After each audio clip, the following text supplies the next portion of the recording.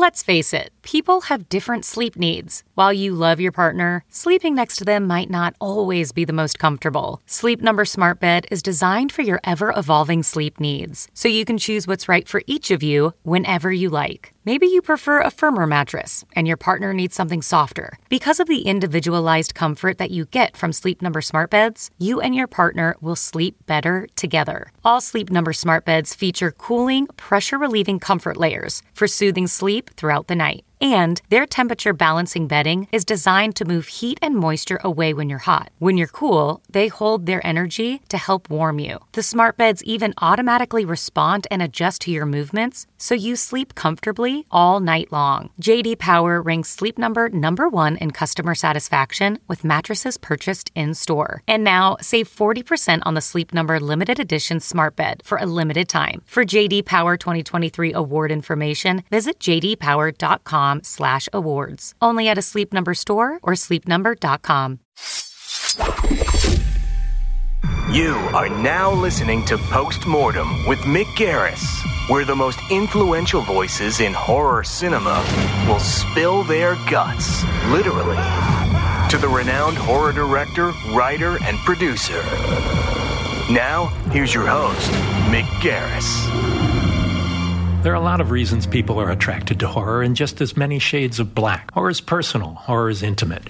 We all experience it in different ways. But fear is universal, even though it takes many forms. There are so many stories that are told under the horror umbrella, some of them drenched in blood and guts, some of them quietly creeping under our skin. Ghost stories, monster mashes, zombies, found footage, horror comedies, gore fests. They can be brainy or brainless, visceral or thought-provoking, adult or adolescent, or in some cases, all of the above. What some fans embrace, others despise. But one thing horror fans have in common is their sense of ownership of the genre they love. They buy the books, the Blu-rays, the soundtracks. They possess the things they love. They go to the movies, the festivals, the conventions. You don't see comedy conventions, Western conventions, drama conventions, but horror cons are a fact of life. There's a sense of community there, a brother and sisterhood of an attraction to the outre. Some people get into writing or shooting horror to make money at it because it's their entree into the marketplace. Others do it for the love of the genre. Eli Roth is one of the latter. There are few more passionate practitioners of dark-hearted cinema than Eli, whose work as a writer, actor, producer, and director is as pure with love of genre as anyone I know.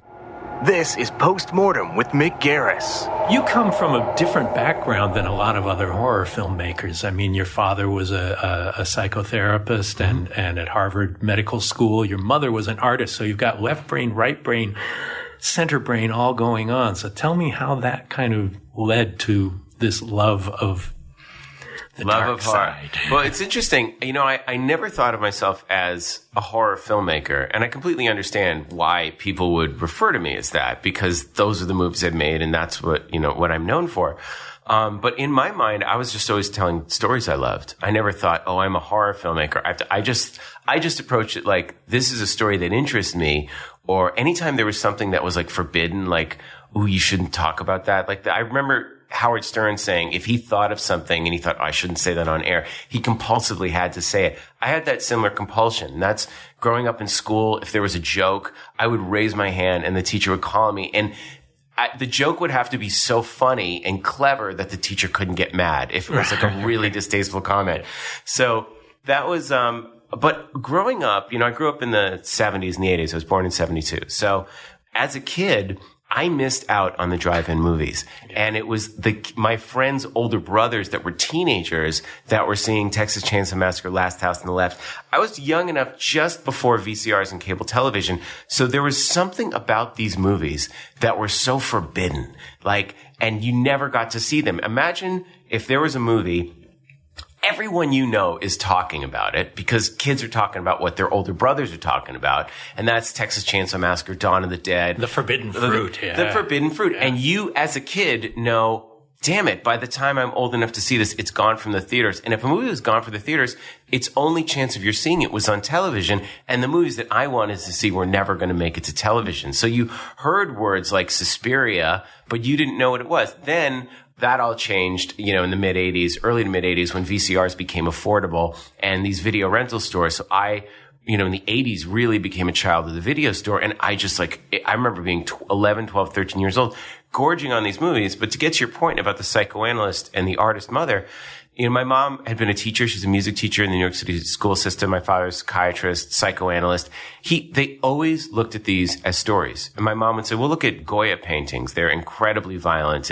And my father would say, well, none of this is real violence. This is all a representation of violence. And of course, we're Jewish, so there's a very, very strong Holocaust education. So there's, at a certain point when you're watching people's heads being chopped off, it's like, well, you know what the Nazis did? They took children and turned them into furniture. I mean, my parents were so matter of fact in terms of explaining to us what happened in Nazi Germany, and that, okay, our grandparents got out, but there were cousins on my mother's side, you know, distant relatives that didn't make it out. So it was just like this constant conversation in our household growing up of the Holocaust. And that's their generation. I mean, my parents were born in 38 and 39. So they were like 5 and 6 years old and 7 years old when this was ending. Mm-hmm. So their childhood were people and they were in Brooklyn, of people that were coming to the neighborhood with tattoos on their arms. So imagine being 10, 11, and 12, and there's a whole thing of like, your cousin Herbie's coming over, don't ask him about the camps. So that's that generation. That's what they're raised with. And they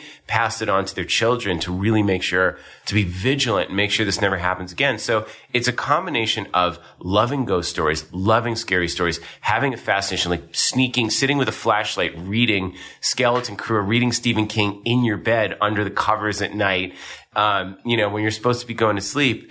But also always having this reflection of, well, you know, if you're not careful, what can actually happen, what humans are capable of, is far worse than anything we could think of in our imagination. Well, and yet as an artist, as someone who creates work, it could have gone either way. It could have been that you'd want to repress that side, or it could be that the way you have, your films are rather gleefully bloody.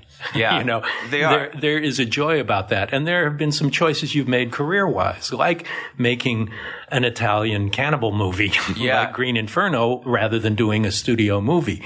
But that's a choice you obviously made. You know, it's interesting. You know, I saw my mother growing up, and she's a fantastic artist and still paints. My parents are both alive and well, and they live in Los Angeles now. But my mom, she was at the Museum of Fine Arts School in Boston. So I would go and, you know, when I was a teenager, and see her and meet everyone and all of her artist friends. She was like the mom of all of them. So imagine this sort of Warhol-like factory of all these. You know, I look back now, they were like kind of 80s arts kids. And there were like, just like, she had a huge amount of gay friends in the 80s that were kind of dealing with the AIDS epidemic. And they were always at our house all the time. Like, our house was filled with like girls with pink hair, which was like, I was in suburbia. So meeting people like this and artists and painters was the coolest thing. I loved it. It was expansive for you. It was so expansive. I mean, I wasn't a sheltered kid. I was pretty, you know, my parents were big on me kind of traveling and seeing the world and getting out beyond my circle of Newton, Massachusetts. I'm very thankful for that.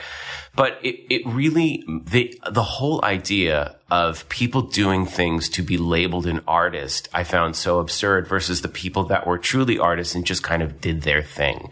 That they didn't need an outside validation of an award or a stamp of someone saying, you're an artist, you're an artist. And my parents, something they really instilled in me is create what you love.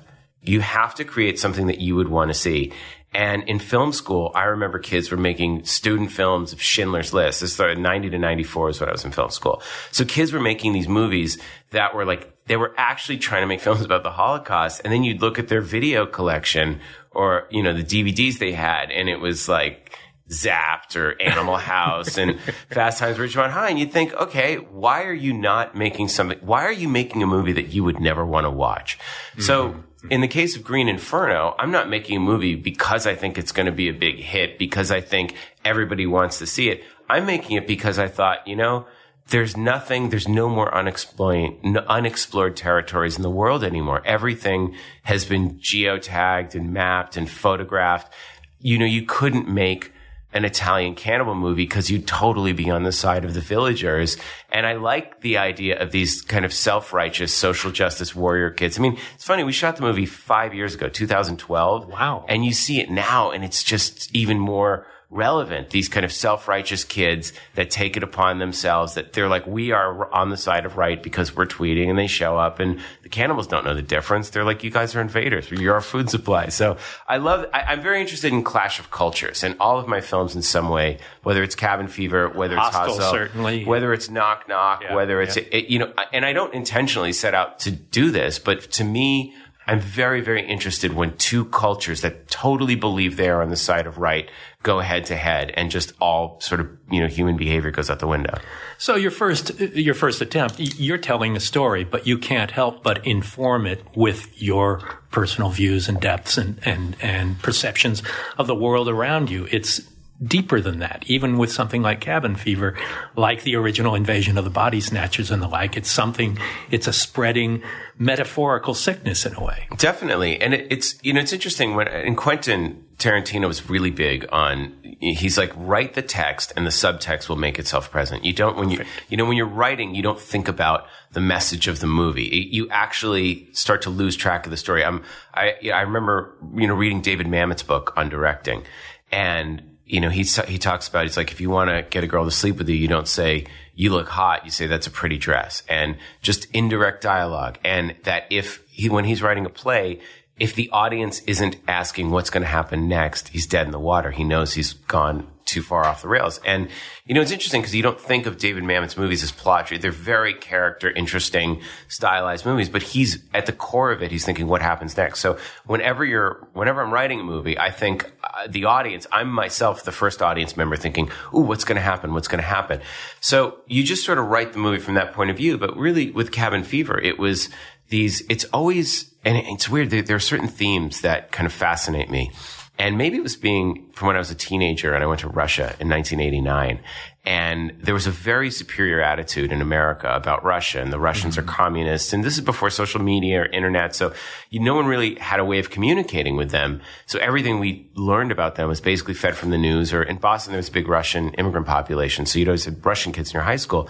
And they offered a trip, and I went there, and I was 17, and I met a girl there, and I met kids my own age. And they told us, bring pictures, bring jeans. And I wound up just giving away everything I had. And I went back to Newton, Massachusetts, and I felt like an alien. And kids were like, I can't believe I only got a Jeep instead of an Acura Integra, like I asked my dad for. Right. And you couldn't judge them because they grew up in that world. But how could they think otherwise? Their scope of the planet was just so unbelievably limited. It was crazy. And I liked in Cabin Fever how the kids think they're smarter than the locals and that they can talk down to them. And I really saw a lot of that where I grew up. It was very well educated, smart. Everyone's parents were doctors, lawyers, bankers, like very high level people, but they just had a real, this sort of insecurity made them look down on everyone else, on anyone that was poor, anyone that they perceived as less educated. And a lot of the results, they didn't leave that area. They didn't go out, outside of it and expand their horizon any.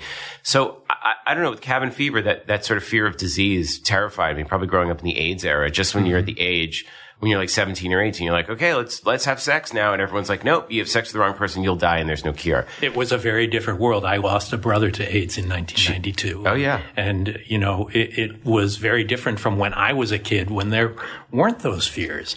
And everybody, I'm sorry, to hear that, but everybody, it's like every single person you knew that you were like, you knew somebody who died of AIDS. It was like, especially my mom growing up in the art world, we'd all of those friends that grew up in our house, there were like half of them just were gone.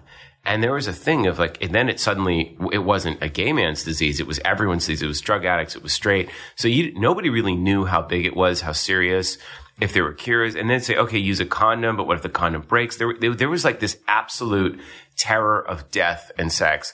And all of those things sort of go perfect in a horror movie where someone has sex and they're gonna die. But the evolution of fear is an interesting concept too, because things change. The fears change. Always. Fear is universal, and fear is deeply planted. But what causes those fears change? But xenophobia is one of them that you touch on really great in Hostel. And it's a funny movie with great characters. And then it's like, holy shit. Yeah. Well, it starts as Porky's or Last American Virgin, and then halfway through, switches to Audition. And you're watching people that even if they're kind of jackasses, they're fun jackasses, and you like you like them. And then Jay Hernandez's character, who's kind of the worst offender of the bunch, has to redeem himself. And I wanted the audience to feel stuck with someone they don't really know, that they don't really like, that they then are sort of forced to root for. And there's no subtitles, there's no nothing. It's just, there's no explanation for any of it. Right. And it's really not until he goes back in to try and save the girl, when he can save himself, that the audience is like, okay, we care about this guy. And those were the kinds of things that you can do when you make a horror movie for, $3 or $4 million without a studio. You're doing it independently. And it just was kind of a fluke that movie was a hit. No, that movie was not, we didn't do it thinking it was, we said, okay, if we make it for $3.8 million, we know on DVD we can at least make our money back. And that was, the xenophobia I was fascinated by. Also it was kind of this George Bush America of we're going to police the world, and this real attitude of superiority of our money can buy us anything. And now, of course, you look 10 years later, where now with ISIS, there's an ideology that our money doesn't mean anything. It's just, this is a belief you're fighting. You're not going to buy your way out of that. So the idea that your money doesn't have power over someone is a terrifying thing to Americans, because the Americans, their whole source of power is our army and our money. And when those two things, what you can pay for. Well, you can pay for what you can buy. And, that's what these kids go in, and they're buying these women. They're basically like fun experiences for them. And the fun with Hostel, I mean, in Cabin Fever, no one dies from the disease. They die from their crazy reactions to the disease. It's everyone's behavior that gets them killed. And in Hostel, they're not they are kidnapped and dragged, but they could leave. Like, after one guy disappears, the two friends, they could walk to the train station, get on the train station, and go. And they don't, because they want to do it one more time. They just want a little bit more. And they say, they look at the girls and they're like, okay, when I'm in law school and you're a writer thinking of stuff to write about, these women, they're not real women. They're just experiences for them that they can joke about later. And they pay the ultimate price. Even Jay Hernandez demands to be taken to his friends. And they're like, all right, fine.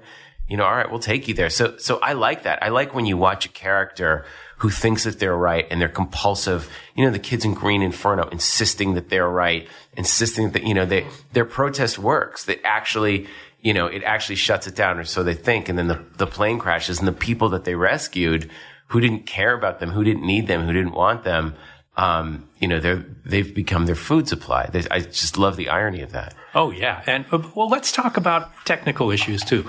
It felt to me, and we talked about this at the time when I first saw Hostel, Cabin Fever, as much as I like it, it's a wonderful movie and the like, but cinematically, Hostel was like a window had opened for you. Yeah. And you saw a different way of making movies. And even though you had been going to film school, making it in a real world, I mean, the technology and the tools were put to use in a much more sophisticated way. Well, thank you. I mean, look, Cabin Fever, we did it for $1.5 million, and we shot it in a cabin. I mean, and we built the cabin, and so it sort of has the Evil Dead 2 thing of the interior of the cabin's a little bit bigger than the exterior. We're doing a little of that in Nightmare. But it's fine. It's okay. But, Cabin Fever, it was interesting.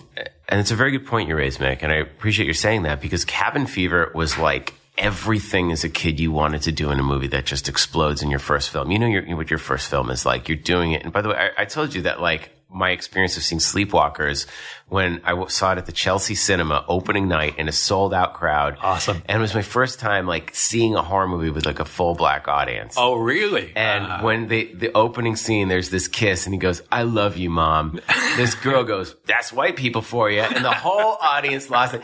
And it was one of the best viewing experiences ever. It's tough to say. But there's something in a first movie that you do where it's every little fetishistic thing, okay, the shot of Marcy's ass, this is my Texas Chainsaw Massacre swing shot. This is my Night of the Living Dead ending with Jeff getting shot. This is every little thing you do is this is my Evil Dead shot. This is it's all the stuff you love that you dreamed of doing in a movie. I used 5 songs from Last House on the Left. I just everything that it's that movie. You can see it as a movie, but for super horror fans, it's just reference after reference after reference. And I made a very conscious choice on Hostel. I used a Czech DP named Milan Chadema, who had done second unit on Narnia and worked with Terry Gilliam and Brothers Grimm. Amazing DP. And both of us said, these are the movies. Okay, I'd seen different movies. I'd seen Audition, Sympathy for Mr. Vengeance, Amenabar's film Tesis. There were a number of movies that I'd seen. And I said, I'm not going to watch I mean, we'll talk about look, but I'm not going to watch any movies while I'm making this movie. I'm going to approach every scene on instinct. We're going to watch the scene. I'm going to rehearse it, and I'm going to find the angle as we do it. Plus, and it was Guillermo del Toro who told me how great it was to shoot in Prague. When you're shooting in Prague, I said, I want to shoot as much, Cabin Fever's in a cabin. So Hostel, you want to expand it and shoot the world. And we found these amazing towns in Český Krumlov and the Hostel. Everything you're doing, the locations were so spectacular that I think we did 2 days on a stage, and it was just one of the rooms where we had one room that we just redressed. That was the torture room. But everything else, the entire labyrinth, the whole place, they were all practical locations. And we said, we're not going to, I'm going to bleed out the color that once Oli's orange jacket gets taken away, we're not going to do it with digitally or anything. We're going to really look at the production design, that the opening is very colorful. Everything is done in a 3-shot. It all feels very warm. It feels very safe. Then it starts to get cold. They start to get shot in single. The colors get more muted. The sound design, the factors, and basically it turns into Eraserhead or Schindler's List, where at the end I want everything in ash and gray and black and white. It's pretty much black and white. Yeah. It's pretty much black and white. Monochromatic. So monochromatic. But it was also me saying, if I keep leaning on my favorite films, then I'm not growing. You can take the risk because that, there's a safety in looking at a sequence of an old movie going, this works. I can shoot it like this. Right. But then you're not developing your own voice and your own style. And Hostel was still a very low budget movie, and you're still shooting, 3 scenes a day. It was very fast, very difficult shoot. And I had a terrific cast. And then in Hostel 2, you're going even further. You're trying to push yourself cinematically, or Green Inferno. So there are certain movies that you love, but whenever I make a film, now I always just rehearse it and try and find the shots. You have the vision in your head, but you just have to be open to kind of figuring it out and finding it as you're doing, because it's really the only way to develop your own voice. Yeah, being a slave to shot lists or storyboards it's a protective way of doing it, but walking the tightrope wire of being there in the moment and go, oh, this would be great if we did this. Yeah, there's always this thing of having to be on schedule and on budget, and yet trying to be open to new creative thought during the process. Of course. And that's, having a really, really good collaboration with your DP. I worked with a really terrific Dutch DP named Rogier Stofers on Death Wish, which we just did. And that was my first studio movie. But it was still, every day rehearsing with the actors, finding, and I would, we had our shot lists in terms of these are the basic, and I did it for very complicated scenes involving shooting. Okay, we have 2 days to get this sequence, and or when all you have of this stunts or effects, you need to board those effects, out. All of this has to get done. I'm going to shot list it and storyboard it, but we can maybe, as we're doing it, figure out that okay, we can cross off this and cross off that. Those are the times I like to do it. Other times, if it's just a dialogue scene, I bring in the actors or rehearse it, and Rogier and I, we look at where we are in the film, how we've done other scenes, and just kind of find your way through it and find the shots as you're doing it. And then sometimes you want to go back and, we should have done it this way. And maybe if you're good and you have time and you have money, you get to go back and redo something because you're like, damn it, this is the ingredient it was missing. So I think that shot lists can be helpful in terms of, I think what shot lists do more than anything is it gives the crew the confidence that you have a plan. And when the crew feels there's a list, they like to cross their way through it. Mm-hmm. And even if the shot list is bullshit, if you can staple it to the call sheet or I distribute it to the crew, everyone goes, there's just everyone relaxes and they work harder because you can tell when people feel like the director doesn't really have a plan that's when they start to move slower and things go awry. But that's also the fun in it is finding those moments and finding that ideas and coming up with something that was never scripted or planned that just comes to you and kind of makes the scene. Yeah, for me, doing a shot list, I'll normally shot list the week's work on the weekend before. Mm-hmm. But for me, it's just I have then shot it in my head once. Yes. And I may never look at those lists during production, but I'll give it to the department heads and the like, just so everybody's on the same page what we're doing. But let's go back to the Hostel saga. Hostel 2 really had a very different vibe about it, and I'm sure it was very intentional. And it did not connect as well with the audience. What do you think was, it's a less funny movie for sure. Yeah. Well, first, Bob Weinstein, it's interesting because Hostel was such a shock to people. I mean, David Letterman was talking about it in his top 10. It became and answering the New York Times crossword puzzle. I was on Fox News. Like it crossed over. It was a phenomenon. It crossed over out of being, because it brought up something about what is going on in culture. There was Narnia and King Kong, and then Hostel came along. And it was this moment where that was when the term torture porn got created. Neil Edelstein, is that his name? Not Neil. It was David Edelstein. Neil Edelstein's producer. Yeah. David Edelstein's article in New York Magazine about what is going on. Our audience is getting off on the violence. And that was my comment, was that it's a movie about violence as entertainment. So suddenly I became the target. And I just thought the best way to deal with it was to escape into continuing the story, but not trying to, I was like, I don't want to necessarily go for a crowd pleaser. If I keep my costs low, the movie will make money. Right. Now, I think that what happened was, Bob Weinstein said something very funny. He goes, you didn't make Hostel 2, you made Hostel 6. In the time that the movie was made, I sort of did it very fast. I was like, okay, the movie Hostel 1 comes out in January and explodes, and I do the press tour by April. I was like, I wrote a movie fast. I was in production by September, and then shooting it. The movie opened on June 8th, and I remember we were split between two studios, and the two studios, because neither one owned it 100%, they didn't want to open it against their big movies, so it became this orphan, which sort of worked out for us because no one expected the first movie to be a hit. It just got put on January 6th, which was considered dead weekend. Right. And it hit. It was just timing, culture. People went to the movies. When you open against Shrek 3 and Pirates of the Caribbean 4 in June, it's not a fun summer movie. I don't think the marketing, everyone just figured, it's Hostel 2. It'll be fine. It'll do its thing. But, they had their own franchises for October, and so there was no thought into the distribution of a little bit, or it just sort of was like, they said to me, you can open against Harry Potter or Ocean's 13, and you go, I don't, it's June or July are the wrong dates to open this movie. Independent horror movies traditionally play better. But here's the thing. The movie made so much money. Really? They made a third. You don't have a Hostel 3 unless Hostel 2. Hostel 2 was such a hit, but Nikki Fink and others, because the first one was a phenomenon. It's like basically if you don't repeat the phenomenon, you're a failure, which it didn't. The whole movie made $15 million at the box office. First one made $20 million. It wasn't new anymore. Right. First of all, I don't know the reasons. I don't know the taste. Maybe people were tired of it. There was a huge backlash. Captivity had opened a month earlier. And so everything was anti-torture porn. That term didn't exist before Hostel. It was a new thing. Mm-hmm. And suddenly there are all these other kind of ultra-violent movies. People were tired of it. People just didn't want to see it for whatever reason. Maybe it was a title Hostel 2. Maybe it was there's no way to know. All I know is people that saw the movie loved it over time. DVD, the film exploded. It was phenomenal. And they said, we're making part 3. And I tried, they're like, I wasn't involved in it, but they're like, we're going to do it. You can't stop. It's like the movie was a huge moneymaker. You were ready to be done with it after. I was totally done because this was 3 years of my life. I didn't want to sit even in the editing rooms. It's people screaming. Like it gives you a headache. It's grim. And you don't want to be in that headspace. And like your taste changed, but also I needed a break. I had been so hyper focused on being a director and making horror movies and being successful and doing this thing. And then it all hits at like 32 and Hostel 2 was like 34, 35. Suddenly I was like, wait a minute. This has been like, I'm, 35 years old, and I've just like done everything. Every day of my life has been obsessing over success and making as a director. And now I've done it. I'm going through.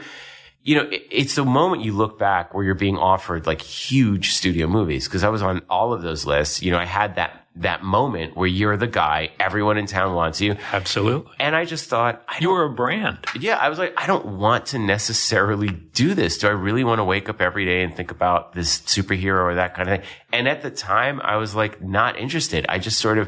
I kind of wanted to figure out what I wanted to do next. Quentin gives me this amazing opportunity to act in Inglourious Basterds. And I thought this will be the coolest pivot if I can totally reinvent myself, the way I look, what I think I know about acting, relearn acting, directing the actor from that perspective by completely submitting to this process. And, to be like a Jewish character that gets to shoot Hitler and be on screen next to Brad Pitt. And then, of course, meeting Christoph Waltz and Michael Fassbender. I mean, it's like one of the coolest, most amazing experiences of my life.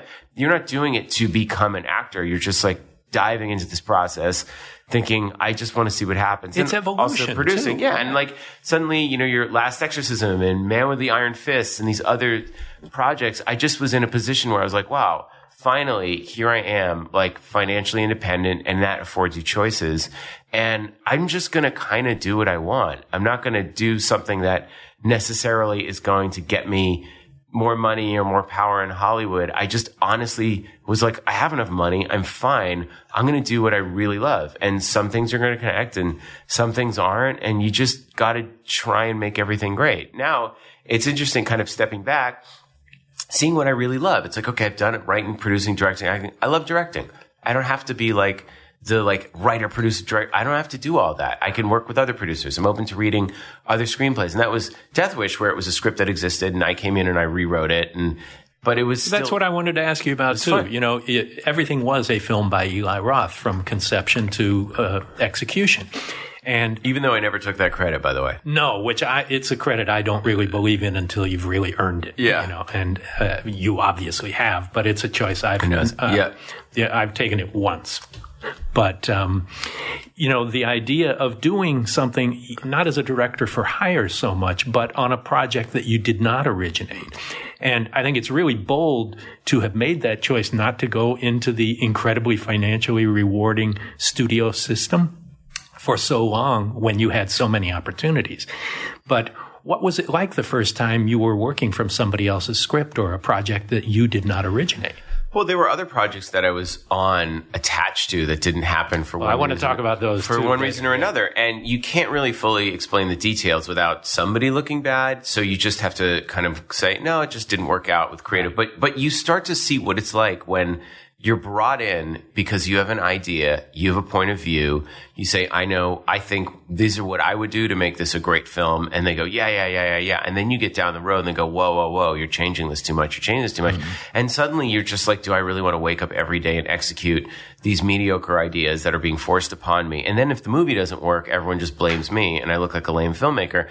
And if you fight, then you're difficult. And it's just like, well, there's got to be a way to do it where you're making a movie where you are getting in your ideas. You're like looking at the project going, how can this be great? How can this be fresh?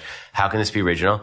And, you know, I started looking at like John Sturges. I just started looking at directors or David Fincher, even all these people are writing their, you know, have a hand in writing them for sure, even if they don't have the credit.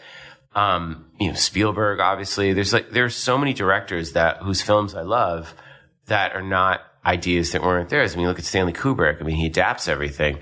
So I just thought, well, it's kind of rare for a great director to have been a writer as well. Yeah, well, it's also, you think, I can't. First, it's time to change it up. If I'm gonna grow as a director, I want to do this. I want to go through this process, and again, submit to this process fully with just a very open mind about it. About saying, okay, this is someone else's idea. This is someone else's project. Can I come in and do my own thing and make it great while still serving what they want? And it was a terrific experience. You know, Death Wish was the right one because I said, look at Unforgiven, look at Sicario, and really David Cronenberg's History of Violence and Eastern Promises. You know, those two movies are very, very much Cronenberg, but it's also Josh Olson's and Steve Knight's incredible writing. I mean, it's like you have a match of terrific writing, amazing direction, perfect casting, and fantastic execution. So it's also, it's David Cronenberg's movie. It's also Josh Olson.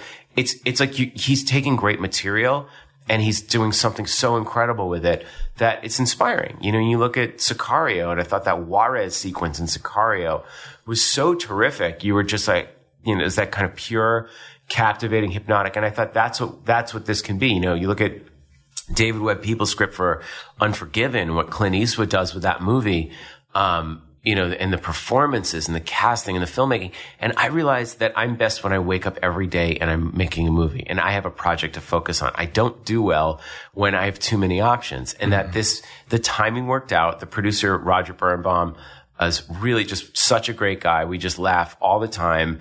And MGM was terrific. I actually said, look at Sam Raimi, the way his skills play into, you know, the early horror movies play into what he did with Spider-Man, and Peter Jackson, the early horror films he did played into Lord of the Rings. But really look at David Cronenberg and the kill scenes and the tension. Look at how all that works in History of Violence and Eastern Promises and the bath fight. You know, that's what I can bring to you. I said, you can take the hostile torture scenes can translate to Death Wish because I will give you spectacular set pieces And I can also give you the added value of giving it, really try to get a great, let's go for the Unbreakable, let's go for the Looper, let's go for that great Bruce Willis performance. And he really, really brought it. So the studio's thrilled. Well, the idea of doing a remake in the first place, this is your first one. Well, you produced the remake of Cabin Fever. I was a producer on it. Yes. As that, I would Your say. name was on it. My name was on it, yeah. But the process, there's also a fine line to walk there too on what you keep, what you change, what you update to turn a movie from the 70s into a movie of our era. What was that process in this particular very famous vigilante kind of movie? Well, we had to look at, what's going on in the world in 2016, 2017. And that was very, Joe Carnahan had written a draft, was really smart, that set it in, set in Chicago. And he's a surgeon now. He's not an architect. So there were certain things that were changed, certain things were updated. But when I read it, and they talk about the newscasters, there's a vigilante on the list. Like, okay, you can start with that. But what I'm interested is Sway in the Morning and Shade 4-5, who has, the amazing hip hop show, but there are a lot of the rappers are on from Chicago. So I was like, that's the first thing I do, is I would bring in sort of what people know about Chicago violence. You need the hip hop sound. We need the voice of the people that are living in that community. And you can't, it's too racially charged. You can't just have a white guy walking into the South Side. It can't be about that. You've got to have a balance. You have to be very sort of smart in how you handle the criminal. And it's not that we didn't do that in the movie. So, but you also have to address it in a smart way. So it was really the challenge was, how do you make a movie that's going to have, what makes Death Wish is that it is a controversial film. And how do you say, okay, we know this is vigilante justice. This is in an era when people are not trusting the police, where the police in Chicago are overwhelmed. How do you attack this in a very, very smart way? And so, we went to Chicago and I met with the detectives and really talked about these people and talked about people that are living in the South Side and those neighborhoods, and really trying to tell a compelling story that's not preachy, that's going to be exciting and give people what they want, but also sort of deals with things in a smart way. And, Sway came in and just did the most amazing commentary. And we also got Mancow, who's one of their local radio personalities. So you watch it, and in the movie, in the context, you feel like it's really happening. And everyone's just very openly discussing, like, is this right? Is this wrong? Do you take the law into your own hands? And then, the dangers of what happens when you start to justify things in your own mind, saying, well, I believe I'm right, so I'm just going to go and do this. Then what kind of can of worms does that open? And also in the original, he just, his wife and daughter, like, brutally raped and murdered by Jeff Goldblum and his cohorts. And then they're never dealt with again. They just sort of go off. So I thought, like, you're watching the original Death Wish. It's literally anyone that looks at them, he just shoots them. You're like, you can't do that. It's like, it's like he's got to be trying to get the people that did this to him. Right. So he's committing the vigilante justice and stopping crime, but ultimately, it's focused. The underlying motive is, how is this going to get me closer to the people that did this to me? Right. So that that was the fun, is updating it in a smart way. And I'm really proud of the movie. I love it. Like, I really loved working with Vincent D'Onofrio and Elizabeth Shue, and there's a newcomer named Camila Morone who's just amazing. She plays Bruce's daughter, gives this incredible performance. So, and Bruce is, he's an icon and someone that I love, and it was just a pleasure to work with him and hear his stories about making Fifth Element. He's a very, like, open and warm guy. Mm-hmm. So, talking about all of this stuff and all the old movies, or talking about Die Hard and Moonlighting, it was just a pleasure. So I had a really, really great experience. You're listening to Postmortem with Mick Garris. We'll get into more about Death Wish in just a moment, but first I want to tell you about Casper. For you, the listeners of Postmortem, Casper is offering $50 toward any mattress purchase at Casper.com. Casper is an obsessively engineered mattress at a shockingly fair price. Just the right sink, just the right bounce. Two technologies, latex foam and memory foam, come together for a life well slept. Risk-free trial and return policy. Try sleeping on a Casper for 100 days with free shipping and painless returns. The Casper is now the most awarded mattress of the decade. Casper costs you $500 for a twin-size mattress and $950 for a California king-size mattress. Comparing that to industry averages, That's an outstanding price point. To receive $50 toward any mattress purchase, go to CasperTrial.com/mortem. That's CasperTrial.com/mortem. Casper is CASPER, trial.com/MORTEM mortem for $50 towards any mattress purchase. What is your process? What did you have in mind technically on the design, the look, the colors, the shape, the format?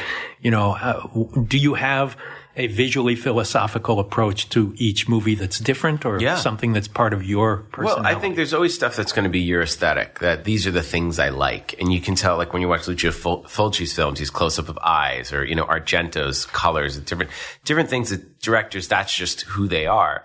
So even though I think I'm going to, this will look totally different, I wind up going, it's just your taste. You can't help it the way you frame a shot. But I also very much think that we have to be in service of the story. And, that's why Rogier Stofers, who had shot The Vow, for example, and School of Rock, and has a movie called Brimstone that's coming out. It's very kind of dark Western. We talked about, I liked European DPs. I really liked, I had the Chilean DP for Knock Knock and Green Inferno. I think there's something about them that give it a texture, a quality, a point of view that's different from other movies. And I think this isn't taken. It's not John Wick. It's not a body count movie. It's a guy going crazy as he starts to lose his moral compass. And I wanted it to look beautiful. And he's a surgeon, so I knew we had a lot of hospital scenes, and I loved the look of The Vow. The hospital stuff was so lush. It was very beautiful.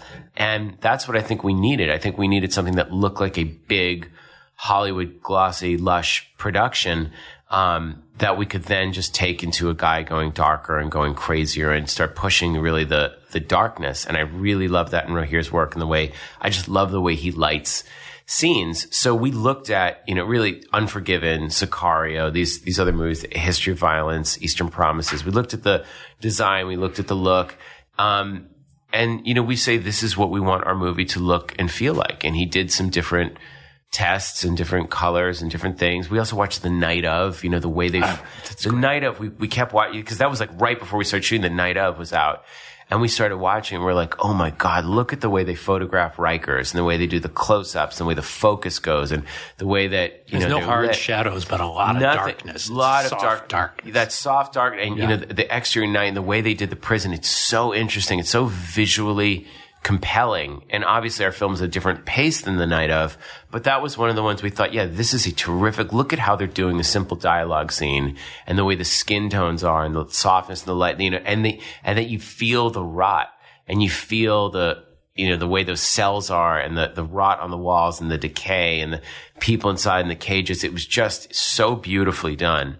And that's what we wanted to go for. So you just sort of look at those markers, and when you're in prep, and then when you're getting there, you just start finding the shots and finding the things, and you start to get to know your actors, and you see what Vince D'Onofrio's doing, you see what Bruce is doing, you see what Elizabeth Shue's doing, and Bo Knapp, who's kind of our lead bad guy, is a terrific actor. So it's just fun to find, but really playing with darkness and shooting the home invasion scene like a giallo suspense invade, like really going for true, thriller moments, and then going into action mode. And that's what's fun. Also, Paul Kirby, my production designer, had just come off of Jason Bourne and had worked with Chris Nolan and Paul Greengrass. And we really just liked, we just certain photographs and image and, the look of certain scenes. It looks beautiful. And here it's your first studio film. But what that does afford you is access to production designers and directors of photography and people like that might be out of your range for independent films. Yeah, well, you're at a different price point. And by the way, that doesn't always mean they're better. I mean, I have incredibly talented people, but the people that I'd worked with before were very outside. Scott Keevan, it was very early on in his career in Cabin Fever. Now he's at that level. But, Milan Khadim on the Hostel film, shooting in Prague and shooting in South America with Antonio Quercia for Green Inferno and Knock Knock. You're just like, I like going with the local person that's the best person there that is going to bring something special. And Rohir, it was great to have time to shoot. You're shooting on the Skyfall Alexa, and you're really get to light it and take the time to light it and design it and say, okay, I want to have a car hanging there. I want to have this there. I want to crash this there. And you can have it. And you can do it. I mean, you don't just get anything. You have to be responsible. And it was a very, very, took a lot of work on all of the team. And, you just get cut back because it's not $100 million studio film. It is a studio movie with a lot more resources, but stuff gets cut back until you just keep pushing and you go, we absolutely need this. And it makes you really narrow down what you need and fight for what you need. But it's my job now to show that I can, work in a studio canvas, do a movie that's, mainstream in this way, and really show that I can work with a major star and get a great performance that other actors, stars feel comfortable working with me. And I think everyone feels like, okay, Eli can handle the scares and the violence and the performances are good in his movies, but how is that going to translate to, how are you going to make the Sam Raimi, Peter Jackson jump, which is ultimately what you want to do. And this is, what you want to do is to be able to make films of your own, but on a studio level. That reaches the widest possible audience. Yeah. I mean, the thing is, reaching the widest possible audience, the truth is I've really submitted to the process that all I can control is the process and not the results. And I used to be very results oriented and really obsess over every ad, every can. And I think it's good. I remember all your involvements at openings of your movies in your zombie makeups and covered in blood, which by the way, at the time mattered. It helped. It did. It got attention. You had to be like, hey, look at me. This is, all there was were kind of horror fan sites. There wasn't, Twitter didn't exist, any of this stuff. But now, there's a much different way to reach audiences. You don't necessarily need to do that, but really, my philosophy is just continue to make great work that I'm proud of and write my own ideas. But if a project comes along the way that I would love to do, then sure, I'll do it. I'm happy to go in and submit and fight to get a studio job, and maybe I'll have some great experiences, maybe bad ones, but I really, really feel very lucky. Like when I was making Death Wish, we shot in Chicago and a lot of it in Montreal, and I had the crew that had worked on X-Men and The Revenant, just thinking like, I get to wake up every day, go to work and shoot a scene and play on the camera and get the takes right. It's like, I love it so much that's what this is what I want to keep doing. Do you draw or paint? I do. I draw. I mean, my mom paints and I used to do watercolors and things, but I've never sort of set up my house for that. But drawing, I love drawing. I was a doodler. I was a big doodler. And I read that Paul McCartney was a doodler. Like I go back now and I look at all my notebooks and a lot of my early ideas when I was 8, 9, 10 years old, things that I was drawing. I was drawing eyeballs being popped out of heads and chains. My parents always got the phone call of what's wrong with Eli. And they'd say, nothing. He's a kid. He's drawing. So I love, I know I'm a psychotherapist. Yeah. No, I love it. I love drawing. I try to do that. I mean, I don't think I'm very good. But that is something, I have like crayon and crayons and watercolors. And sometimes I have an idea and I can't figure it out and I'll just start sketching and drawing. Do you do any sketching digitally? No, I do not. It's not that I'm against it. I play music. I was going to say, what instruments? Well, I play guitar. I grew up learning guitar. And then for the last 5 years, I've been studying classical piano. Wow. So sort of focusing my brain to learn, a phrase of Beethoven or Bach or Mozart. And it's tough because you get interrupted by shooting, and piano, you really have to do it every day. But I have a terrific piano teacher named Scott Hiltzik who's coming to my house twice a week for like very intense piano lessons. Wow. So, and I just thought I said I need a hobby that I can do into my 90s. And the studies show that what it does for your brain, there's actually no comparison. It's like so many different parts of your brain are activated when you play piano that people that, play piano stay mentally very, very sharp into their 90s. And, you need energy to be a director. Quentin always talks about this, that your 30s, 40s, and 50s, like after that, like it's hard to keep that energy. People get comfortable in the chair, in 60s. But there's some directors that can do it. You look at, Woody Allen, Clint Eastwood, Scorsese, and Ridley Scott. I mean, these people are like machines. It's impressive because it's exhausting making a film, not just because you have to get up early, but because you just are constantly staying on top of every detail all the time. And you have to keep that focus 1000% all the way through the editing process. So, a lot of it just gets tiring. Yeah. Well, it's interesting how a lot of filmmakers or film fans, it's what they do for a living. It's their hobby. It's everything in their lives. But there are things to be excited about outside of that too. And it's interesting to hear you talk about at this stage, you are now pushing forward so heavily into learning classical piano and, serious. Well, I also want to write music. I mean, I'm waking up with songs in my head. I have no way to express them. So, learning piano as an adult is extremely, extremely, I'm also learning to surf. So I was taking my wife's a big surfer, and we were in Chile over the holidays, and I had like a surf teacher, and I loved it. I want to start doing that in California. I mean, these are things that I'm pushing myself. I started taking boxing while I was shooting the movie because Cammie, who plays Bruce's daughter, is always going to boxing. She drags me to boxing, and I loved it. And it's not getting in a ring and getting hit, but working with hitting the pads, I found it was the most amazing, energizing release for any stress during the movie, kept me in shape. And now every day I'm like jumping. It's like, it's great to find something that you've never done that you're like, I'm going to go for this. I'm going to focus on this. I'm going to like really lock in and do it. Not that, I'm not like Idris Elba. I'd never do a professional fight, but I need to find ways to switch it. I can't lift weights the way I did in Inglourious Basterds because I get too many injuries now. It's like if you're going heavy with weights, you really have to do it with a trainer every day or you can really injure yourself. So I need to find other ways, and boxing and surfing. I'm like, okay, if I can box and surf and play piano, then my body is flexible, my reflexes are sharp, I can stay incredibly healthy, and that all sort of feeds into directing. And when you're directing, you're actually way more calm, you're mentally acute. I think that learning piano has really helped me juggle multiple projects. It just focuses my brain and expands my mind in a way that, I sweat when I play piano because it's like your brain is thinking so much. You think, God, Jesus, I haven't done this since high school. It's great. We've got some questions from our listeners, but before we get to that, I want to tell you about BarkBox. Again, for you, the listeners of Postmortem, BarkBox is offering an opportunity to receive one free extra month of BarkBox at BarkBox.com. Every month, BarkBox paw picks the best all-around treats and innovative toys to match a dog's unique needs, including allergies and heavy chewer preferences. All edibles are made in the USA or Canada, and 100% of their products are tested on their own animals. BarkBox is a great way to try a variety of treats and toys from local and small businesses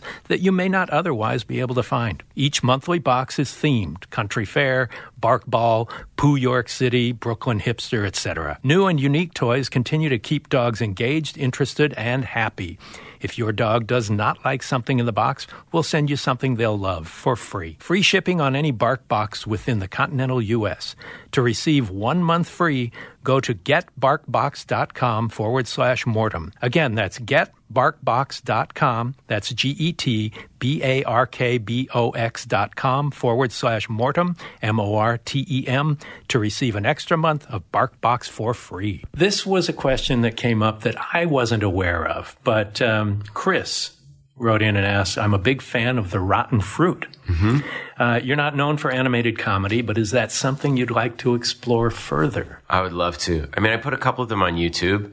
I started in animation. I looked at Terry Gilliam, David Lynch, Tim Burton, a lot of my heroes had started with animation. And even when I was doing my student film, Restaurant Dogs, which I put on our Crypt TV or digital channel, I did an animated Vietnam flashback because I was like, I can't afford to shoot stuff. So I started animating it, and I looked at Terry Gilliam's cutout style animation. I started with a series for WCW Wrestling in 1999 called Chowda Heads. And my friend and I, we wanted to do like King of the Hill set in Massachusetts, and we were going to call it Massholes, which, someone realized had the word assholes in it. But we pitched it to Peter Guber, who's like, it's funny, it's smart, it's irreverent. He's like a total masshole. He's from Boston. Right. So he said, WCW Wrestling is looking for something like this. And at the time, they had the #1 show. They had 35 million viewers. And they're like, let's start it with these 1 minute, 2 minute interstitials. Wow. That we'd show like the way The Simpsons started on Tracy Ullman show. And so we were about to air. I did 8 of them. And then Eric Bischoff, the CEO, got fired. And then they said, we're going to hold off on airing them. MTV might want them. And then MTV said, we're not doing Beavis and Butthead anymore. We're doing this new stuff called Reality, because this show, The Osbournes, it's Reality. This is in 99, 2000. And then, then it's like, well, don't worry about TV. The internet is the new thing. The site Z.com gave me money to do my own stop motion show. And I always wanted to do a show. My friend Noah Belson and I, who plays Guitar Man in Cabin Fever, we grew up together, and we did all the voices in Chowda Heads. I loved drawing the design. I had some very cool Cal Arts kids that worked on the crew to, actually doing the key framing, the animation, and the whole thing. Wrote, produced, directed it, voiced it. It was so much fun. That's great. They never saw the light of day. So then we did Rotten Fruit, and this was when it was like, oh, the internet's taking over. People are still on dial-up, so they're like these tiny little windows. And we did it. I wanted it to look like Davy and Goliath claymation, but with apples and oranges.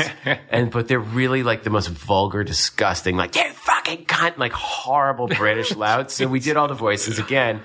And I put a few of them on the Cabin Fever DVD, and now they're floating around on YouTube. And we loved it so much. I actually saved all the characters, and we wanted to do it. And I definitely have some kids animated ideas.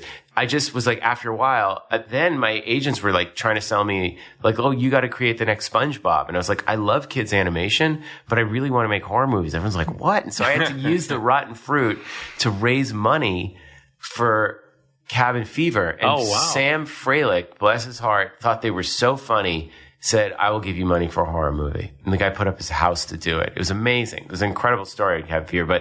But the animation, I love it. And everything, what's cool about animation is it's total world creation. You know, there's nothing. It's literally just blankness. But it's just, you're tarring with a total blank canvas. And I thought about my mom as a painter. Look, I would do animation as a hobby when I was 8 years old. So my mom had a friend, an artist, whose son, this guy named Daniel Polanski, he was probably 19. I thought he had a beard. So to me, he was like an adult. Come over to our house and show us. We paid him. My mom organized this, an animation class. And every kid paid him like $25 or something for him to do animated movies. So each week he would come over. We do a different style. We do drawn animation. We do claymation. We do stop frame animation. And I was trying to animate the Thing that was like, you know, the head being severed. And our first movie we did, we unpeeled an orange and we called it a Clickwork Orange because the camera would make a click and we would send in the Super 8 film and get it back 3 weeks later. And when I was 11, we had a retrospective at my school, in my class, and I brought in a projector and showed all my movies. And the kids were like, what? This is what you do? Like, this is what you do in your free time? You're making movies? Yeah. It was like these little 2-minute, and my brothers and I, we all did them together. So I loved animation, always did it all through high school. And then when I was in film school at NYU, I continued doing animation and live action. So I think that that's one of the reasons that I've been able to design my films the way that I have, is because I always looked at it like my mom is the painter. You start with total blankness, and every single color and every element in the frame matters. I think it's incredible training for direction. Okay, you can reach us on Twitter at PostmortemMG, one word, of course. And then don't forget, you can subscribe on iTunes. Rate us and leave feedback so we can find ways to make the show even better. Thanks for spending time with us here on Postmortem. It was really great to talk to you. Thanks. Congratulations on the show. I'm so excited about it. Thanks for listening to Postmortem with Mick Garris. Download new episodes every other Wednesday and subscribe on iTunes.